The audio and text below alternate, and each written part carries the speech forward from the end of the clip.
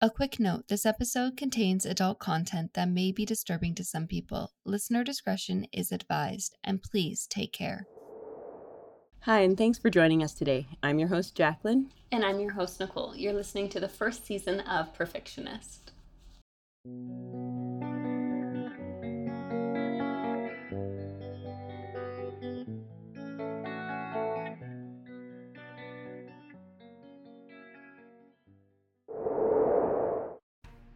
Celaena Sardathian won a brutal contest to become the king's champion, but she is far from loyal to the crown.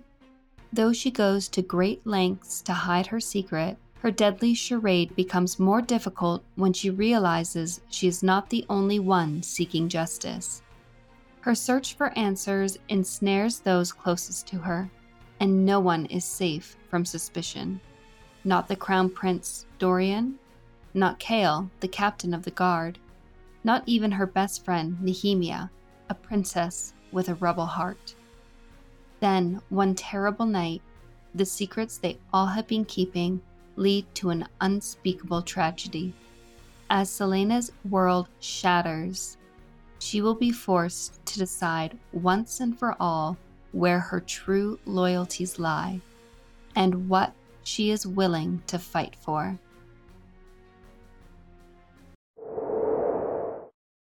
Warning. Please be advised that this episode contains spoilers for Crown of Midnight. Listener discretion is advised. If you are interested in a non-spoilers discussion about Crown of Midnight, feel free to check out our last week's episode where we discuss the major themes of the book, mystery, romance, and friendship. We know that Kale knows the king is evil. Mm-hmm. And I know for myself, I had a hard time coming to terms with that because if he knows he's evil, how can he serve an evil king, in my mind? How do you reconcile that he knowingly serves an evil king? I feel like Kale's character is a very complicated character, and I don't know if Sarah was trying to do this with his character, but I feel like he represents a lot of people. The type of people who grow up being taught something and believing that thing to be true, and then as you get older, realizing that the world is much bigger than the small space you grew up in. Yeah, absolutely. And that there's a lot more that's happening that you have been kind of blinded to, or like you put on blinders to those things. Yeah.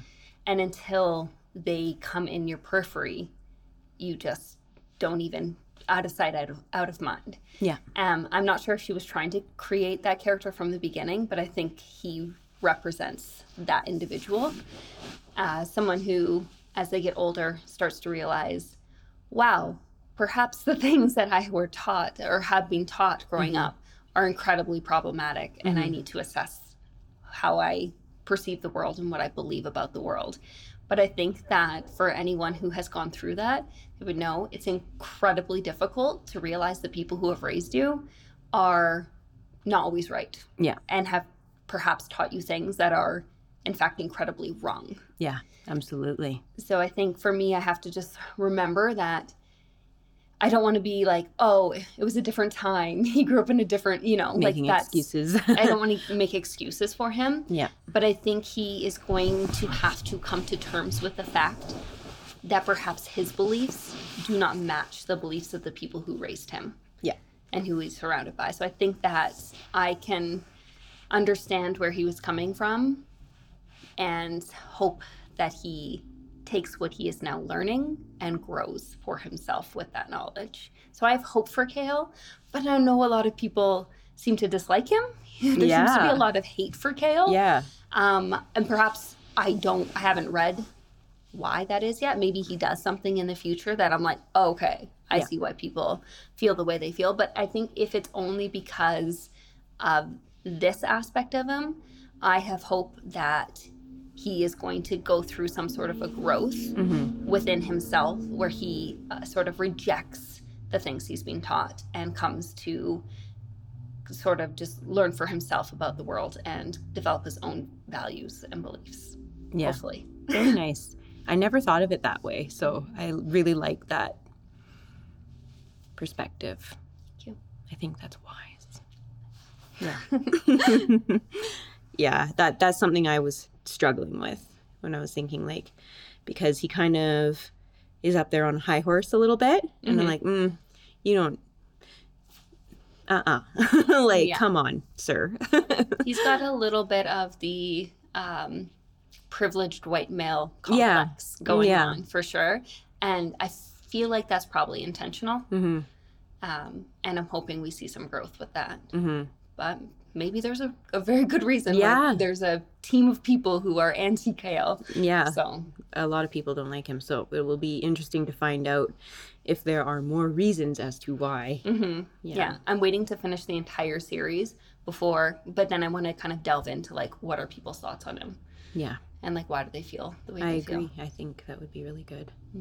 The beginning of Crown of Midnight, we see Selena having to fulfill her contract obligations.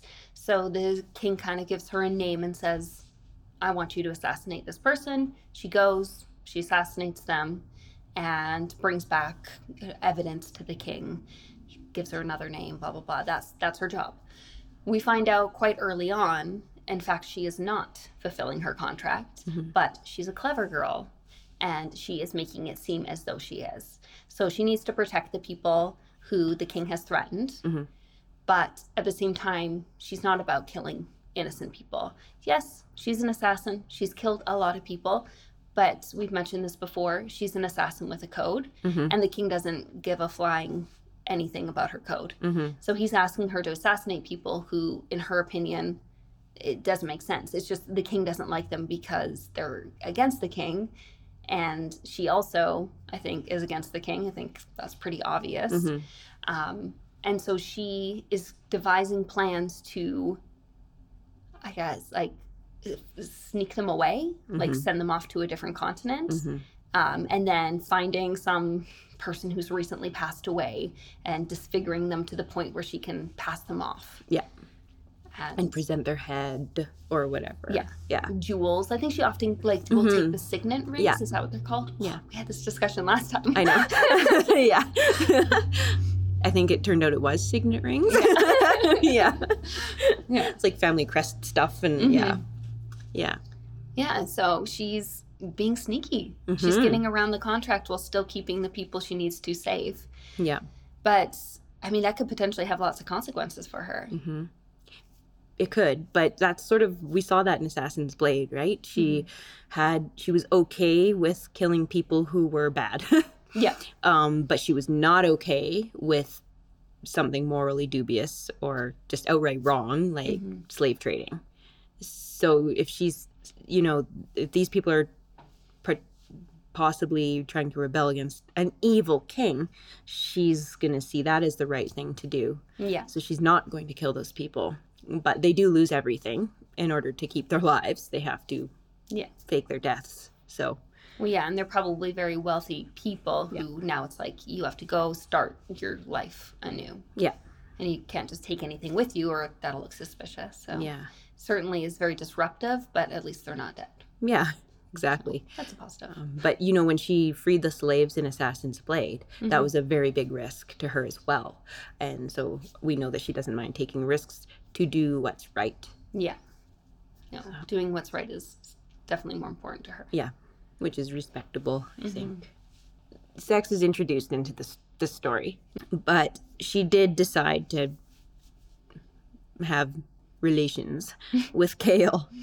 So what I thought was super interesting about when they finally got together was that how her perspective completely shifted. And it was kind of, in my mind, a little bit humorous in a way, because it was like she had this desire that needed to be kind of like a fire that needed to be put out. And once it was put out, she could just see the world much more clearly. Yeah. And that made me I found that funny, but. Yeah. I find it interesting that I completely don't, like, I obviously remember that they had sex, but I completely forgot about, like, what that experience was like for the characters. Yeah. I was like, yeah, it happened. I don't remember what they thought of it. Yeah. It was like she woke up and a veil had been lifted from her eyes and she could think a lot more clearly, which I just thought was quite funny. It seems like maybe teenage-ish way to, not that teenagers should be engaging in this kind of act, but like it seems like a slightly younger person's perspective on that situation. Yeah. So I just thought, well, she's got all this like energy that needs to be dealt with, and they dealt with it. Now she can think more clearly. Oh, yeah. Yeah. That's the kind of like the most like least vulgar way I can put it. Yeah. But yeah, so she actually ends up falling, and Kale too, they fall in love with each other. Yeah. Which is, I thought, a little bit tricky because her and Dorian had been involved. So out of respect for Dorian, they decide to keep the relationship a secret. Yeah. I feel like they did a fairly, like, that's a tricky situation to be in. Yeah. They all have to live and work together. But they fall in love, and sometimes you can't help who you fall in love with. We kind of saw foreshadowing of this anyways in the previous book when, Kale was falling to his knees outside that circle when she was being walloped, essentially. Yeah, there was almost like this leading up to them being together, almost as if they couldn't help it. There seemed to be a sense that they were being drawn together, which kind of brings into the question the whole fated mate situation. Yeah, there's a quote on page 211, his soul was bound to hers. And when I read that, I thought, holy, okay, are these guys supposed to be together? But we'll see. Yeah, and I remember asking you about fated mates after reading that, because it was my first introduction. I know there's fated mates in this series. I know that's part of this series, but I didn't know much about fated mates. Like the term fated mates, it sounds like they are destined to be together. Yeah. Nothing can stop it. And the quotes that you read in this book about this relationship, it seems to click. It seems to fit. Like they talk about like finding home with each other, about being bound together. Like it just seems like these two people have found each other because they were supposed to find each other. It does seem like fate. So with fated mates, there's different, they're done differently depending on who writes about it or what story it is. So yes, they're destined to be together, but in a lot of the books, the individuals can reject the bond. Oh. In some stories, they reject the bond, and it causes some major physical and emotional trauma to the rejected person. Oh. Yeah. It sounds heartbreaking. I mean, I guess that's literally the point. Yes, right? Because a lot of them talk about, imagine like a string between the two, and then the rejection is like cutting that. It's like losing a part of yourself. So there's also ones where like you can verbally reject them, and like of course it hurts, but you will never not be fated mates. With the ones I was just talking about previously, when you cut that string, that's it. And it's in some stories the other character doesn't survive it. Oh my gosh, that's so tragic. It's really intense, right? Does the other person go on to find other love, or it's like you rejected your one chance at love? No, you can fall in. So what's cool about the fated mates trope is you can fall in love with anyone, but they might not be your fated mate. Oh, okay. So there can be some really intense situations if you're in this relationship with someone, but then you meet your fated mate. Because you can't help that. Yeah. You're fated. There's something more divine happening. Yeah. That's how and quite often it's like a goddess or something is like, or at least they believe a goddess is assigning two souls together kind of thing. And that sort of idea. But it depends on what lore you're reading and stuff. So it'll be interesting to see how it plays out in this series, because it's always done differently by each author. But yeah, going back to what I was saying, sometimes you can reject it, but the bond is still there. And even though you're still in love with your partner who isn't your fated mate, you'll always feel drawn to your actual fated mate, which could also be really dramatic. Yeah. So that's why I enjoy reading that trope, because it's just very dramatic. It sounds like a very interesting trope. Yeah, I can definitely see why it's a thing. Yeah. Yeah, it's a huge thing. So we're introduced to a really funny little character in this series. A doorknob. Yeah, he's like a door knocker. A door knocker, right. A doorknob. I literally am picturing a doorknob. Oh my gosh. Like the bulbous. Yeah. I feel like there's a cartoon, maybe in the Beauty and the Beast, Oh, yeah, yeah. that there's like a knob that talks. Yes, yes. And it's like, honk. Is that I don't know, but I'm just like picturing that. Fair enough. His Anyways. name is Mort. Mort. And he is a very spicy little thing. He's got attitude. Yes, he's hilarious Mhm. and particular about who he converses with. Yeah. He never conversed with Selena when she was making all those trips down to the tomb, because that's where he is. He's on the door of the tomb of Elena and Gavin. Yeah. But for some reason, he pipes up and decides to speak to Selena in this story. So he is not the most helpful. He's fairly unhelpful Yeah. considering what he knows. It's like he knows a lot and he wants Selena to know he knows a lot, but he also wants her to know he's not going to help her. Yeah. And like, I'm assuming it's because she needs to figure it out herself, so he's not just being vindictive. Yeah. But at the same time, it comes across as a little bit like, come on, Mort. Yeah. Throw Selena a bone. Like, come. I don't know. He's a funny. I'm assuming he's like someone spelled it or whatever. Brandon. So Brandon spelled it. So maybe there's like rules in place that he can't give her Yeah. information. I think there must be some sort of guidelines he has to fall within. But I think he likes to play around with those guidelines this weekend and just play around with people. Sort of taunting a little bit. Yeah, a little bit.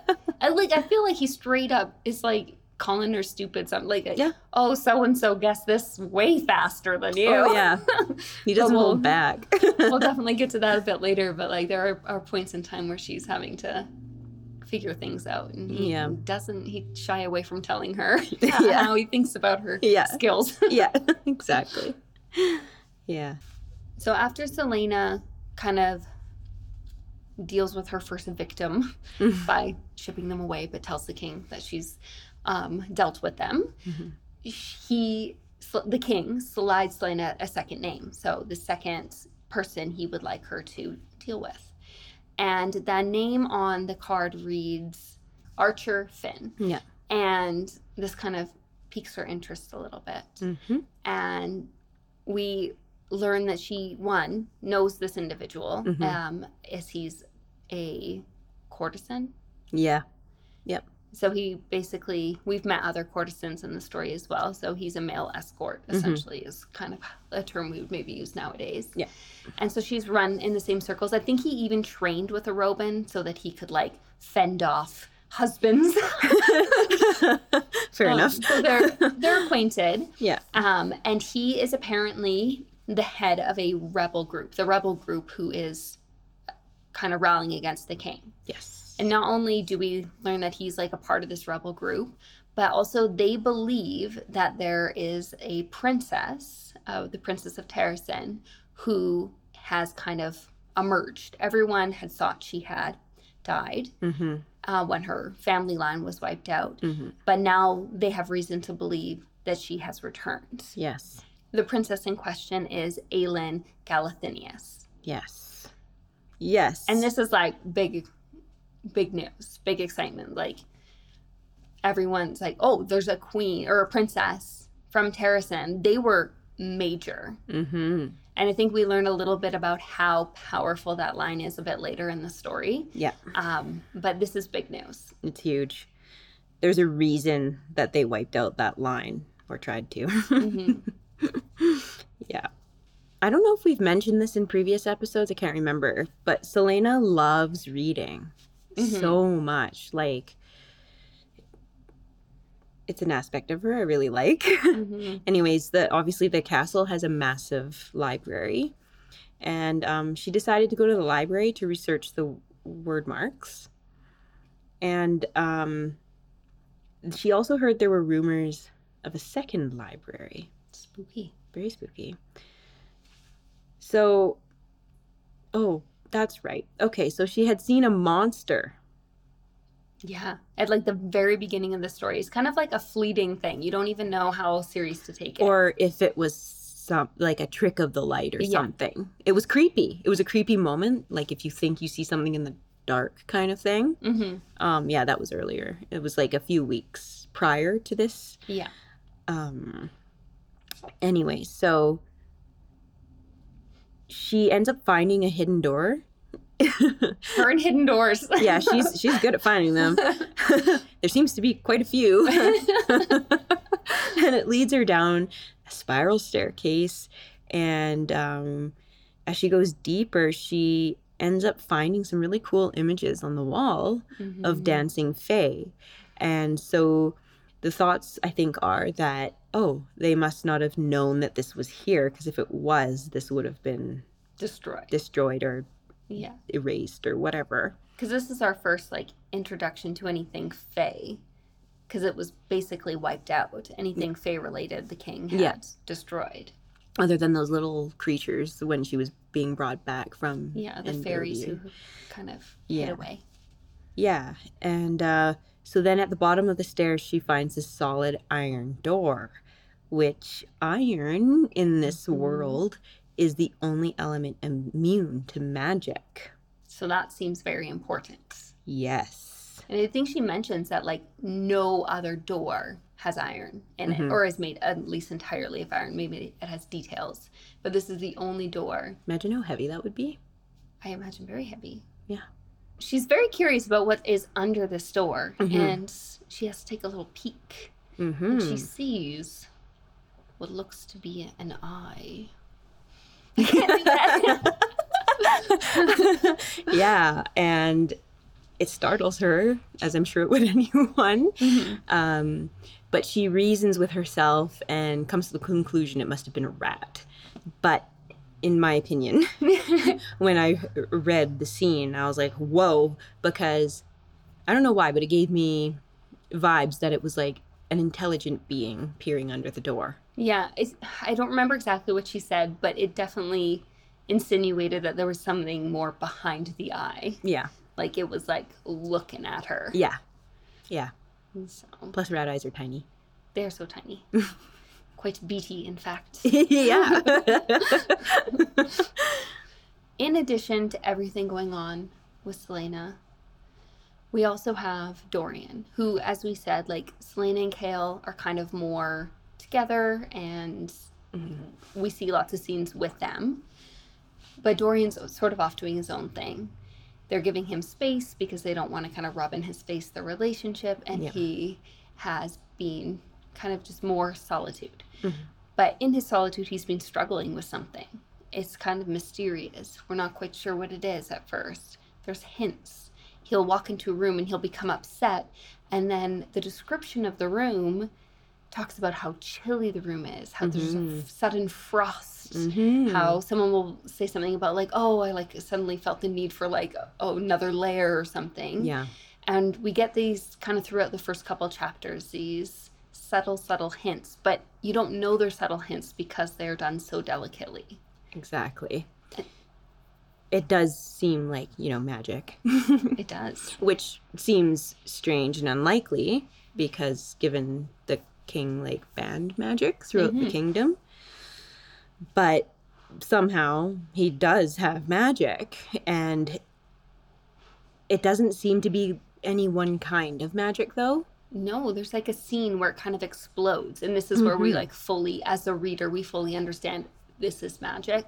Where he gets so upset, he smashes his hand on a wall or something, and the wall cracks and the glass window beside it shatters. Yes. But he creates what seems like a sort of shield around his body that protects him, because when he stands up, there's glass and debris all around him, but in a very clear circular kind of pattern where nothing has touched him. Yeah.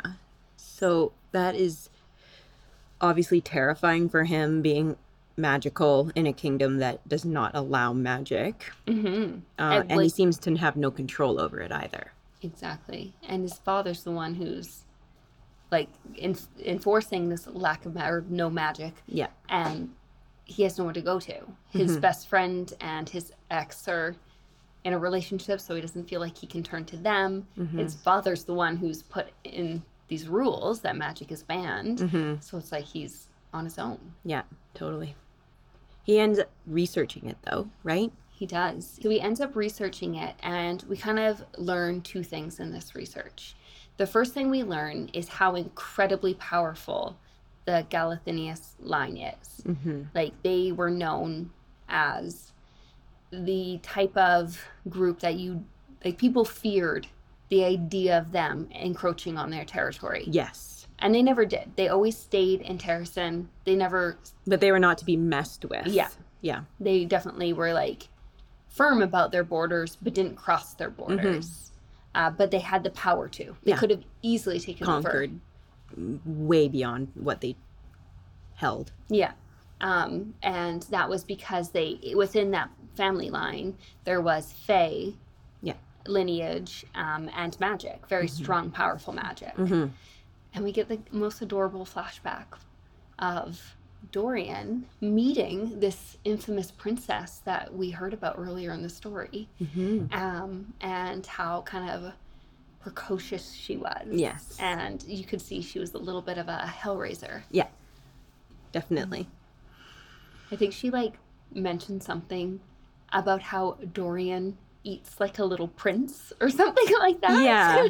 She seems more like, she thought him to be quite princely. Very which proper. Sort of... I mean, he is a prince. he is a prince, but she thought him to be a bit, I don't know, like... Maybe stuck up a little bit. Maybe a little stuck up, but it seemed like she's more rough and tumble or something. Yeah. Meanwhile, there's always a meanwhile. There's always a right? meanwhile. There's always like 3 meanwhiles going on. Because, we've got the ghost or the spirit of Elena being like, you need to do this and always giving go her forth and do missions. this. Yeah. And Nehemia seems to be on the same page as Elena. So they're both trying to push Selena away to find a way to defeat the king. Yeah.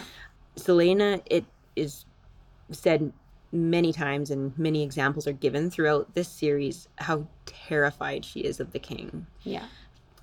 She just wants to complete her 4-year contract, and then she just wants to skedaddle and be a free person. She only wants freedom, and that has been reiterated throughout the series as well. Like, she's never been free.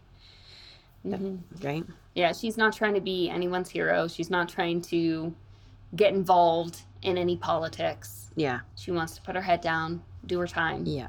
But Nehemia gets they have a fight. They have a pretty big argument. Yeah. At the end of it, Nehemia calls her a coward. Yeah. Nehemia is very passionate. She's like an advocate for her people. She's very passionate about saving her people and giving her people a better life. Yeah. And I think this is kind of where the story really picks up pace. Because you were saying it was a bit of a slow start for you. Yeah. Did you feel that this is where the story really started to take off? Yeah, when Dorian had his explosion with the magic and then this started happening. Yeah. Like conflict between and just little tidbits of things happening that weren't quite adding up, where I started being like, it gets your brain thinking, what does this mean? Yeah. The king, he suspects Nehemia as being part of the rebel movement. So he wants to question her. And Kale, being the captain of his guard, he talks to Kale and forbids Kale from telling Nehemia or anyone else that he wants to question her. Yeah. So Kale's like, okay, I won't tell anybody. Do my duty. Yeah. Yeah, speaking of the king, one thing I found interesting, and I'm not even sure we mentioned this when we talked about the Throne of Glass novel, but in the Throne of Glass novel, there was the character Cain, we did mention, and one thing that was noted about that character is he kept getting larger and larger and larger every time people saw him. Yes. And interestingly, we are seeing the same descriptions about the king. And we kind of know from Throne of Glass that Cain was involved with these demons. And that was part of the reason why he was looking so big, is he was like, the demons were helping to give him energy from the other Worlds. Yeah, and the people who were dying, the other competitors who were dying, they were taking their kind of power and putting it into Cain. Yeah. So he was getting their power, so he was Yeah. getting stronger and bigger. Yeah. And I just thought it was super interesting how the description of the king was similar, and it just got me to thinking, is something similar happening with him? Right. So I don't know, just a slightly aside note. Yeah. But while we were talking about the king, I thought I would mention it. I mean, he's super evil. Maybe there's more to it than him just simply being evil. Yeah, and we know he has one of those infamous black rings. Exactly. So there's more to him Yeah. than meets the eye. Yeah, totally. So what have we got going on here? We've got a whole rebel movement happening. The king believes Celaena is dispatching a bunch of people involved, or that he suspects are involved in this rebel movement. Yeah. After, like very shortly after, he speaks to Chaol about not telling anybody about questioning Nahimi, I think the same day. Yeah. He's kidnapped by the rebel group. Yeah, Chaol is taken. Yeah. And this is, I think, also very shortly after him and Celaena have taken their relationship to the next level. Yes. So they are very much in love. In love, like infatuated with, Yeah. just totally wrapped up in one another. Mhm. And Celaena, when she finds out, she goes into that sort of killing calm or whatever that she does, and she just goes in there and like Yeah. she dominates. Like She completely destroys yeah. the rebels. Yeah. Shockingly, she finds out that Archer Finn Mm-hmm. is he almost like the leader of the rebel group, or is he plays a big part in it? He plays a big part in it. So he's all part of this, and she was like shocked. It turns out that she then finds out, because of this whole thing happening, Mm-hmm. that the king was gonna interrogate Nehemia. Yeah. Yeah. So they took Chaol, the rebel group took Chaol to prove to Celaena that he was untrustworthy. Yes. And Chaol didn't know that the king was maybe gonna like murder Nehemia, Mm-hmm. but the rebel group, they knew, didn't they? Yeah, the rebel group, I think, are more aware of what's going on. Mm-hmm. Chaol honestly felt as though the king just wanted to have a discussion. Yeah. But it doesn't come across that way to Celaena, because her trust is, being broken. Now her best friend is in mortal Yeah. peril. Celaena, she is so betrayed. She feels so betrayed by this whole reveal. Yeah. Their plan works almost too well. Like, she goes from being so obsessed with him, that might not be the right word, but so infatuated with him, so in love with him, that she was willing to kill all these people who took him, like, just like the deepest rage that he had been taken, Mm-hmm. to like not trusting him in like the quickest flash. Yeah. And it just shows how fragile their relationship It went was. almost like from love to hate, just like that. But But love and hate, they straddle a really fine line anyway, so I think that kind of makes sense. the passion remained the same. It just was I mean, a channeled. betrayal by someone you love is obviously much worse than a betrayal by someone who you don't really, whatever. Yeah. Whatever. But, like, he was her person, Yeah. so. And she would expect him to be on her side and tell her things, even if the king said not to. Yeah. Like, I'm your person. You should reveal Promises these things to me. don't Apply to us. Apply to like, us, yeah, exactly. exactly. So she ends up sprinting back to the castle to hopefully save Nehemia. And it was really interesting reading about this, because all of a sudden she's running so fast. Like, she's running faster than Chaol can go on a horse. Yeah, he's on a horse. She is on her feet, and she is keeping up with him. Yeah. Like, that's not I possible. was very excited by that, actually. I Yeah. was like, whoa, oh. This means something. Yeah. There's something to this. Yeah, so she tears into the castle up to Nehemia's room and opens the door and finds that she is too late. Very much too late, and it is an absolute bloodbath. So what, not only is it horrifying in and of itself, but she's cut up like how Sam was. So It's incredibly triggering because it's so familiar. Yes. And it can't be a coincidence. No. The way that Nehemia was executed, it's like it was intentionally done to bring the most pain to Celaena. Yeah. So between the betrayal and seeing her friend in the way, and it's mutilated, very descriptive imagery that you get from reading it. It was clearly done with the intention of destroying Celaena. Yeah. Yeah. Disgusting, actually. It was really gross. And she loses it. And in this, she's done. She goes for the kill, and that person she's going for is Chaol. And she's going to do it. Oh, yeah. Like, there's no stopping her, actually. Yeah. It's gonna happen. Like, knives out, almost at his heart. Like this kind of struggling situation. He can feel her intention there, and she's super strong. But Dorian bursts in. Yeah. He ends up, like, with his magic, that no one knows he has. Nobody knows he has, willing her to stop. Like, she can't. She can't. She's frozen. Yeah. So he saves Chaol's life. She does give him an incredible scratch across his face. Yes. So he has this very significant scratch down one side of his face. Yeah. But he is not dead. No. He has been saved. No. And she's torn apart by this because not only is her best friend dead, not only was she mutilated, much like Sam, but her final words to Celaena were, "You're a coward." Yeah. Like, it was horrible way to leave things. And this really tears Celaena apart. Yeah. And she ends up being taken to the dungeons. Yeah, and if you remember, we had talked about Kaltain in the Throne of Glass episodes that we had done, and discovers, Kaltain's in the dungeon there, kind of wilting away. Yeah. Poor Kaltain. I actually feel so bad for her. I feel so bad for her. And in fact, earlier in the story, Celaena goes to visit Kaltain because she has some questions for her. And we find out that Kaltain is being mistreated in the most horrific way possible. Men were taking advantage of her in the most brutal way. In a non-consensual way. Yes. So Celaena does 2 acts of kindness towards Kaltain.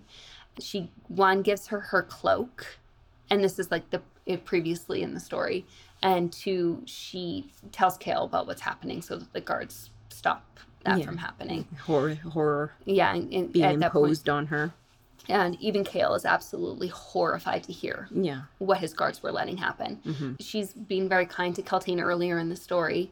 So when she's taken down there, they're not friends by any means, but there is a little bit more solidarity between them. Celaena is not like a friendly person, but her acts sort of reveal her. Yeah, her true nature of kindness. Yeah. Kaltain talks about how her headaches are worse every day. And a phrase we hear a lot in this book too is the flapping wings. Yeah. Which it's like, what's this about? Yeah, I think Nehemia had mentioned something about flapping wings earlier as well. Yeah, meanwhile, Dorian had displayed his magic. And I think the only person who noticed was Celaena because she physically couldn't stop herself. Or couldn't continue doing what she was intending to do. Because, obviously Nehemia's death and everything, we explained why that was really hard for Celaena. Yeah. Harder than it would be normally, I guess. Having a friend die always sucks, but like there's like layers to this. Yeah. She really sinks into a deep depression and grief. Yeah. And I actually really like that Sarah took her time I felt like she took her time, because I find in a lot of stories that, somebody dies and then they kind of just keep the plot moving forward without that, like, that person died and maybe it affects the plot in some way, but it seems like the characters just kind of brush it off, and she does not do that with her characters, and I really appreciate that. Yeah, you feel and see the grieving for long into the story. Yeah, and I really enjoyed that because that is a way more realistic portrayal of grief. Anyways, after a few days of this agony, essentially, that she's going through, she decides to hunt down Nehemia's killer, who she knew was Grave because of the way that he mutilated the body and displayed the body after the fact. Yeah, because they let her out of the dungeons after like a couple days or a couple weeks or whatever, because they saw that like she was so depressed. They're like, she doesn't need to be in the dungeons. Contained. Yeah. So she goes and she finds Grave, and it's nice to see her with some spark back in her. Yeah. And it's like the old assassin. Yeah, exactly. She goes and she kills him. Mm-hmm. She dispatches him. Now he needed to go anyways. Yeah. Terrible. And she does it in a very, very gruesome way. I believe they are quite graphic about this as well. This is another for revenge. Yeah. Then she takes it upon herself to go to Nehemiah's rooms and pack up her belongings, which I just feel so bad for her. But she ends up finding a riddle about the word keys. She does. Because Nehemiah has been kind of training her. I don't know if we said this at any point, but Nehemiah had been teaching her about the word. The way of the word. The way of the word. What about word marks and in word magic? Yeah. And I think specifically how to read word mark. As she's cleaning up Nehemiah's belongings, I think she's taking it, one, to give back to Nehemiah's family, but also in case there's anything she needs from the stash of things. She comes across a riddle. I can't remember the exact wording of the riddle, but I think it had something to do with only the eye can see, or the eye will help you see, something like that. And she had seen this riddle before, and she kind of brushed it off. She found it first in the house of a rebel that she was kind of looking into. Mm-hmm. And at some point she does figure out what this riddle means. And by using the eye of Elena, she can take it to the tomb and see something that was a message that needed to be seen, or see something. So she goes down, she takes it down, she figures out exactly where she needs to place the eye in order to see what needs to be seen. Mm-hmm. And the thing she sees is a poem. Yes. So she goes from having a riddle to basically another riddle. Another riddle in poem form. Another riddle in poem form. Yeah. So a massive riddle. Yeah. By the Valg 3 were made, of the gate stone of the word. Obsidian the gods forbade, and the stone they greatly feared. In grief he hid one in the crown, of her he loved so well, to keep with her where she lie down, inside the starry cell. The second one was hidden in a mountain made of fire, where all men were forbidden, despite their great desires. Where the third lies will never be told by voice or tongue or sum of gold. Meanwhile, she heard that there was a traveling carnival that had come into town. Mm-hmm. And with that traveling carnival was a Yellowlegs witch. So this witch there is Baba Yellowlegs. Mm-hmm. A very powerful elder witch. Yeah. She decides to go visit this witch to see if she can learn any information from her about the word keys. Yellowlegs is not a friendly witch. No, she's one of the Iron Teeth witches. So we do learn some information from Baba Yellowlegs, but she's she's not willingly giving it. No, she's not. She's asking for some coin. Mm-hmm. But we get some. We know Dorian had visited her earlier because he is struggling with his magic. He had no one to turn to, so he decided to go see her. Mm-hmm. And she reveals to Celaena that she has a secret of the king's. And Dorian thought he was not the king, the prince. And Dorian had thought he was being sneaky. And she knew he thought he was being sneaky, but she's like, I could smell he was the prince. I knew exactly who he was. And now I have the secret. And Celaena knows she's going to sell the secret. Yeah. So she's like, okay, I will buy his secret and my own information. Mm-hmm. Yellowlegs takes her into her little caravan filled with mirrors. Isn't it magically larger inside? Yeah. Yeah. And I don't know if that was only because of the mirrors, or if the caravan itself was also magical. I was under the impression it was like magically, physically larger inside. Like a Harry Potter tent. I think it would have to be considering what happened. Yes, it seems like a lot went on in that trailer. Yes. Or caravan, so it must have been fairly spacious. Yeah. Yeah, so we learned that the word keys were created by the 3 Val kings to bring an army to Aurelia through the word gate from which they were created. So the keys are created from the gate. Yeah. They were made by the kings. Yep. And they cannot be destroyed. And they cannot be destroyed. And they cannot be destroyed. So that's great. And the riddle is a map to where the keys are hiding, which I think that was sort of obvious. Yeah. Oh, and also that the word keys themselves are pure power. Pure power. Yeah. And stronger together. So the more you have, the more powerful. It's like the... Gauntlet. Yeah. Infinity Gauntlet. That. All sorts of like references coming in here. Thank you for knowing what I was talking about when I pointed at my hand. Like the thing. You know the thing? Right? Yeah. That thing. The Avengers thing. Yeah. Oh, and okay. And a lot about the history of Aurelia. Yes. So then Baba Yellowlegs is like, you can kind of feel it coming. It's like when Selena steps into the caravan, it's like, suspicious. It's like, this isn't a safe place to be. No. I feel like I'm trapped, right? And she was like bringing her like deep into the caravan. Yeah. It's not like they just like hung out by the door. Yeah. It's like, come to my sitting area. Yeah, it's way back here. The door's shut now. It was creepy. So they end up having this huge fight. Yes.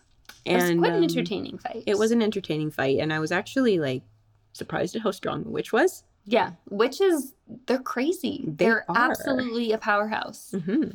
Don't know. I was alarmed a little bit. A little alarmed, a little concerned about if they get numbers, what could happen. Yeah, exactly. Yeah.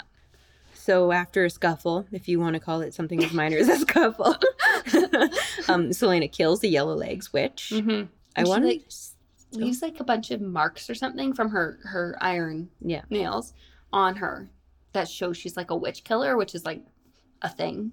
I guess it's a thing. Now we know it's a thing. Yeah. Which is not good for Selena. No. Because I guess we are kind of, well, because we haven't run into witches, we've heard about them. We've not run into them. It's sort of like, how many are there left? Yeah. The witches are still a mystery at this point in the series. But I think it's leading up to something. In the poem, I think the first one's quite obvious of where it is. Yeah. And even Selena figures out the first one is obviously in the crown on the Elena's tomb. Yeah. So she looks to see, but unfortunately, the word key is gone. Yeah. So the word key is no longer... Oh, and Mort helpfully reveals that, because he's just such a helpful door knocker. So helpful, Mort. No one even knocks on that door. Why does it even need a knocker? They're dead. Who's going to answer? He helpfully says, like, oh yeah, the king found that like a real long time ago when he was a teenager. Like, yeah, when he was like, before he was even in his 20s or in his early 20s, the king found the first word key. Yeah. So we now know the king has at least one word key. And Selena has 0. Yeah. So that's not good. Thanks, Mort. Thanks, Mort. Could have saved us a lot of time. Yep. Probably also knew how to read that riddle. Probably did. Oh, Mort. Jeez. Gotta love him. Switching gears a little bit. One thing, after Selena has packed up Nehemia's things, she wanted to kind of honor Nehemia in another way other than just sending her stuff back to her family. And once she kind of got up the courage and was able to face what she had to do, she went to Nehemia's grave and she sung this song. And Kale, kind of still not quite sure where she's at with her mental health and everything, he was keeping a bit of a close eye on her. And he noticed her singing this beautiful song to Nehemia's grave. He was really curious about it because she was singing in a language he didn't understand. He does end up looking into it and realizes that the song she's singing is in High Fae, which is really interesting because High Fae songs are typically not to be sung by anyone who's not High Fae. Yes. So I'm still not quite sure what high fae means, but it obviously is important because they made a distinction that it was high fae and not just fae. Yeah. So do you know anything about high versus low fae? I'm not sure about this universe, but in her other universe, Court of Thorns and Roses, the high fae, they are the more sort of elf-like, beautiful ones. Mm-hmm. And the lesser fae are maybe have more animalistic traits, or could be like some kind of like a water wraith, or like a Illyrian with wings. Mm-hmm. And the high fae are not necessarily more powerful than lesser fae, but I guess they're more humanoid. Oh. Yeah, they're very, very powerful. Like they have like super strength, right? Mm-hmm. Compared to a human. From what I understand, they're more beautiful. They are somewhat immortal, I guess, or they age very, very, very slowly. Mm-hmm. So I don't know if it's the same in this universe necessarily. Yeah. That's my experience. But it is a universe that Sarah has created. Yes. Okay. Yeah. Are they more likely to be like royalty if they're high fae, or does their like bloodline have, or like status have less to do with it and more like their physical features? So in her other universe, they typically, there is some friction between high fae and lesser fae over the names, because it does indicate like better and lower. Yeah. But that doesn't necessarily mean that they can't be like a lord. Oh, okay. So in other universe, there's high lords, and they are the kings kind of their territory. Mm-hmm. That's what they were referred to as high lords, and they're the most powerful. Oh, okay. And they're kind of like a bloodline thing. Mm-hmm. But the one high lord is a hybrid. Okay. When I say hybrid, I mean like hybrid between, I don't want to reveal too much to you because you're going to read the series, but he's a hybrid between like a type of lesser fae and a high fae. Okay. But he's still high lord. Okay. Yeah. Interesting. Yeah, I wonder how much of that will play into this, if at all. Yeah. So Celaena, of course, decides she needs to investigate what is behind the iron door. Yeah. So she goes back to the library, goes back down the spiral staircase, and she discovers she is able to open the iron door using word marks. Mm-hmm. So all those books from Nehemiah's room come in clutch, and she can open. I think there's a very specific book that she refers to, like the Book of the Dead, or I don't know what it's called, but something creepy sounding, I think. I feel like that's right. Okay. Something like that. Something like that. And so she goes in, and it's like a dungeon-y situation where it's like a hallway with a bunch of dungeons or cells. And then you go down another hallway, and then another hallway. And then like every time you go down a hallway, there's cells on both sides, but there's fewer and fewer cells. Mm-hmm. And they're spiraling in like a labyrinth. Mm-hmm. So she's getting deeper and deeper and deeper and deeper in. And I think for each time she kind of turns into the spiral, she has to open another door. And like all these doors are kind of locked. Yeah. And so she's opening all these doors, going deeper and deeper in. And she gets to the center, and she starts to get a headache. Mm-hmm. And she starts to notice the walls are black. Mm-hmm. Black stone. Yes, obsidian. Obsidian. The center of this labyrinth is the clock tower. Yes. Which we have kind of mentioned was interesting because it was surrounded by word marks. Yeah. Those were some of the first word marks we'd seen in Throne of Glass. Mm-hmm. So there's something fishy going on with this clock tower. The inside's made of obsidian, which we know is what the word keys and the rings are made out of. Yeah, the key that, she noticed Duke Parrington, Kane, the king, or not key, I'm sorry, the rings that they were all wearing were that obsidian stone or whatever. Mm-hmm. And the riddle tells us, or the poem tells us, that's what the keys are made out of. Yes. So there's something to do with the stone. It seems to give people headaches when they go near it. But while she's down there, she's getting headaches, so she's starting to leave. And she gets attacked by this creature. Starts getting chased. She gets this feeling she's being stalked or chased. And so she's like booking it out. But of course, Dorian has been sneaking. He noticed her go into the second secret library, and he was trying to give her space, but like noticed she was taking quite a long time. Pardon me. And so he is going down because he's like, she's been down there too long. I just want to make sure she's okay. So he's running in, she's running out, and then there's this creature. Yes. That's chasing after her. The mysterious eye. The mysterious eye turns out to be some sort of very mysterious creature. That seems kind of aggressive. Yeah, very aggressive and very strong. Yeah. Yeah, they end up having to fight this creature. This is when Celaena finds out Dorian has magic because they are using like everything they can to fend this creature off. I think she was suspicious before because she felt the force of it, but this was like revealed. Yeah. And it's pretty tense because they have to like race back up to the library and then they're like shutting this iron door and it's not going to keep the creature out. Yeah, because it's now open. Yeah. So she is holding the door shut and then he has to run and find the special book full of like the word magic spells or whatever. As the creature's like clawing her and ripping her apart through the bars of the door or whatever was part of the door. The door.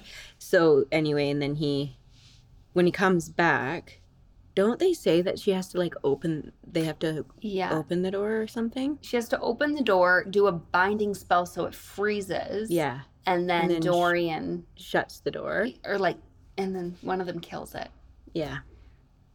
But they said it's sad because you're like, oh, this poor creature. Clearly, like throughout this sort of scene, we're getting the understanding that this creature has clearly been tortured. We actually hear the creature's, I don't know if it's a him, the creature's perspective a couple of times throughout this kind of chase fight scene.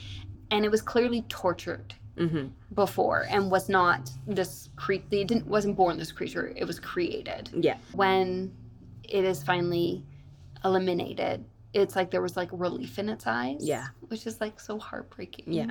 So it was clearly like it was at some point an intelligent being, I feel. Yeah. And Celaena notices that as well. It was a good thing they were able to defeat it. Yes. But it was a very sad moment and a very interesting moment of what was this creature before and who did this to it. Yes. So after that, Celaena returns to Elena's tomb, discovers the hiding place of the first key, which I guess we spoke about earlier because of Mort. That's just the timeline of things. Celaena has wanted to see Nehemia again. She has this book that allows her to do this magic, and she's really not holding back with it. So she decides she's going to try to open a portal to another realm, the realm in which you can speak to people who have passed. Yeah. So she does this successfully, and she does see Nehemia, who is not happy to see her because you're not supposed to do that. Yeah. And Nehemia does berate her for that. She ends up finding out that Nehemia orchestrated her own death because the purpose was it was like a call to action to Celaena. Nehemia does say goodbye to Fleetfoot, and it's very sad. It's very sweet, but very sad. Yeah. She's very hard towards Celaena, which I found very sad. Yeah. Celaena is so broken inside. And it was just eating her alive that their last words to each other were so angry. It was a really good scene, but it was a hard scene as well. From like a friendship point of view. It was tough to read because all she wanted was to see her friend. Yeah. And her friend was like, this was not right. Yeah. Don't do this again. Exactly. But as Nehemia, I believe, leaves, but the portal is still opened. Celaena is still in the tomb room. Archer Finn walks in. Celaena's starting to put some pieces together and realizing he can't be trusted. So the whole story, he's kind of pretended he knows way less than he does.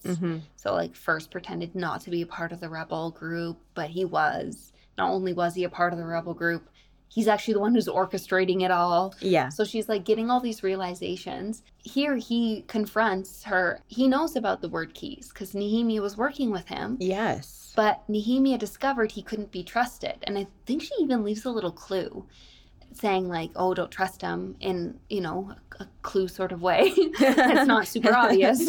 Yeah. So Celaena's putting all this together and he's like, oh, we can rule. Like we need to find these word keys, not to put them back where they belong, but so we can use them to kind of against the evil now, and like we can become the top dogs. He had said this to Nehemia, and she was like, she kind of exited herself from the rebel group. She's like, that's not what I'm about. So she actually, before exacting her plan, she had left the rebel group, and Archer's now trying to convince Selena. And she knows what's going on, so she plays along and gets as much information out of him as possible. Yes. And then they end up having a tussle, Yes. an argument. And in the process of this, she ends up smearing one of the word marks. Yes. Which in world ends up kind of altering the dimension in which is being portrayed. Well, yeah, like change the spell or whatever you want to call it, and it opened a portal to a different realm, like a hell realm. Essentially, it seemed like out of this hellish realm popped some sort of creature or demons. Yeah. So now she's like fighting Archer, and then this demon comes out, and so Archer grabs the book and he books it with the book. Yeah. Yeah. I was like, think of another word. He runs away with the book. Yeah. So she can't chase after him to get this book, the important word key book or word book, because she has this demon she has to fight now. Yeah. Of course, another demon. Of course. And then meanwhile, Dorian he had a dream telling him to go to Selena's room. So he was like, I'll go to her rooms. And then he got Kale because he had a bad feeling. And so they go in together. And so they go ahead and they join it into this fight. Yeah. So luckily for Selena and Fleetfoot, who's also down there. Yeah, poor Fleetfoot. I was worried about Fleetfoot. I was so worried about Fleetfoot. And for good reason, because as they're fighting, like, Selena's like not doing so great. Like, she's a very powerful fighter, but this demon is very strong and she's quite injured. The boys aren't helping too much. They're doing the best they can, but like it's a massive, very strong demon. Yeah. And I think at one point, like Selena's injured, so Dorian's trying to like haul her back up to the bedroom to get her like help away. Yeah. And Kale's all like, "Oh, I'll take it on," and then this creature grabs Fleetfoot and flees into the other dimension. What does it want with Fleetfoot? Like, leave the Fleetfoot alone. Oh my gosh. Yes. So Kale just jumps in to the portal after the creature. He's like, not Fleetfoot. And Selena steps into the portal too. And this is huge because all of a sudden... Well, she pushes Dorian. She's like, I must get to them. Yes. But suddenly... she turns into a high fae when she steps into this world. Like, she turns into another creature. She's high fae. She's high fae. Yeah. Absolutely. Like what? What? I just got goosebumps just, like, remembering that moment. That moment was so well done. And she did it on purpose. It says she didn't think twice before she unleashed the monster inside herself. Boom. Out comes the high fae. So we find out that she's high fae. And also that there's something behind her being fae that she doesn't like. Yes. Because she considers herself a monster. Yeah. So but that explains like her superhuman speed when she was running to the castle and a few other little tidbits that were left for us. Like maybe like even those little fairies when she was coming from Endovir kind of favoring her and stuff. Oh my gosh. And didn't we read a quote from the first book where it said like that was about magic. And we get another hint. Yes, that's right. We get another hint of her magic that was in, I think, Assassin's Blade, wasn't it? Oh, was it maybe? Was it? I'm not quite sure. But in one of the previous episodes, we talked about a quote where it implied that she might have magic. And so she's fae. Fae often have magic, is my understanding. Yes, they can, for sure, from what I understand. She has a blade in this other realm, and the quote is, its blade glowed red hot, its edges crackling with lightning, and where her magic was snuffed out like a candle. Very interesting. So we know she has magic, but we don't really know exactly what it is. Yeah, it's not fully revealed. Yeah. But there's hints. So all of this happens, and they manage to get out of there and close the portal. With Fleetfoot. Fleetfoot is fine, by the way. Kale is fine. Just a little Fleetfoot's shook up. fine. She's shaken. One thing, though, to mention is, like, Selena and Kale's relationship, it's been on a roller coaster. There are some serious trust issues going on here. Yes. And to add to that, when he sees her in Fae form, yes, the look on his face is disgust. Yeah. I believe is like. Well, he's like racist towards Fae. Yeah.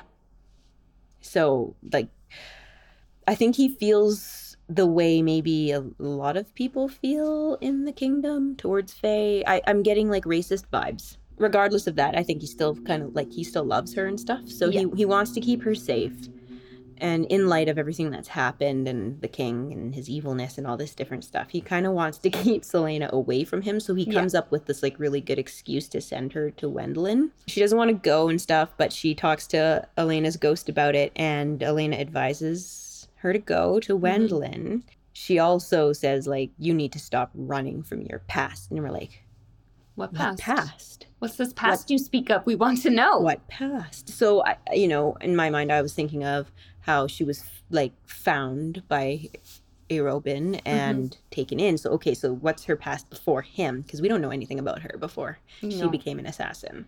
I think all we know is that her parents died in a brutal way, that the anniversary of their death is a very sad day, hard day for her, which obviously, but it's very significant. Celaena gives Chaol the eye of Elena to protect him. It shows that despite the fracture in their relationship, they still both care deeply about each other. They just don't trust each other. Yeah, that's I don't know if you can come back from that. No. Just before she gets on the ship, she whispers a date in his ear. Yes. She wants him to know a date. And that's all she says. Yeah. It's just a date. And it just so happens to be the date of her parents' death. He ends up connecting these dots. He goes back and does a bunch of research. He realizes Celaena Sardathian is actually Aelin Ashriver Galathinius. This is like... oh my god. And actually kind of suspected this because I saw some spoilers. Yeah, I 100% knew this was coming, but it was still the reveal was awesome. I still enjoyed it. It was funny because when it was like, Aelin Galathinius is back, I was like, but isn't Celaena Aelin? And she even was like, when she as Celaena's told this, she's like, that's impossible. Like, it's like she knows that's impossible. Yeah. She knows they have absolutely no reason to think this. Yeah. But she can't say anything. No. Oh my gosh. That was such a cool reveal. I love the way she did that. And there's nothing he can do about it now because she's gone to Wendlin. He just knows it now. He just knows it. He sent Aelin Galathinius. The absolute, the one kind of person who can potentially rally against his king. Yes. To the one place where she can create a new army. Yeah. Because this is where her family is This is where her family is, and they're a Fae over there. Yeah, they're a Fae over there, and her mom's whole bloodline is over there. Because her mom is an Ash River. Yes. Right? So it's like, you've just sent her to her into people. the arms of her family. And she knows who she is. Now you know who she is. But I'm still like, is he mad because he sent his enemy into the arms of her people? Or is he just like, I don't know what he's feeling in this moment. I mean, that would be so shocking, right? Because she made quite a name for herself as Celaena Sardathian. So it's like, that's her identity. But actually, she's Aelin Galathinius. Yeah. And speaking of enemy, one thing that Celaena shouts at Chaol when she's in this, that rage with him, when she's, about to kill him. I'm not sure if it's that exact moment, but around that time in the story, she shouts to him, "You are my enemy. You will always be my enemy." Yes. And he doesn't get what that means. But in that moment, when he realizes who she really is, he's clicks. like, "You are my enemy." Yeah. Yeah. That's what she meant. Yeah. It's like the double life that woman has led. Oh my gosh. And she's hardly a her woman. control slept. It slipped for that split second in her high emotion there. Amazing. Such an I feel like clapping. Almost every single book of hers, she ends. There's a couple where I've been like, oh yeah, it's a good ending. But sometimes she just hits that landing so hard. I know. I thought that was absolutely fantastic. I was like, oh my God, oh my God, I gotta read the next book. Yeah. This book, it builds. It's super foundational. You learn so much information about the world, about different aspects of like different creatures within the world. And by the end, though, you are just like itching to read the next one. It's just like a complete and utter build to the climax of it. And then you just want to keep going. Yeah. Yeah. If you are reading this or thinking about reading this and you're finding hard to get into it, just read a couple more chapters. Yeah, absolutely. You are going to get into it. It really picks up. Yeah. I mean, as you clearly have just heard. Yeah. But there's so many elements. There are so many elements we didn't have time to discuss. Yes. So even if you've listened to this and know like the big reveals, there's so many little details and little reveals that it's still worth reading it if you haven't, or if you haven't for a while. Pick it back up again. Yeah. And they're going to be intrinsic to the story too. Yeah. And yeah, we just don't have enough time to talk about it here. Every single piece. No, exactly. Yeah. So I think that is it for this episode. Thanks for joining us today. On our next episode, we are going to be diving into the Heir of Fire novel, which is the third book of the series. I hope you join us for that. Yeah, hope to see you there. Bye for now. Bye-bye.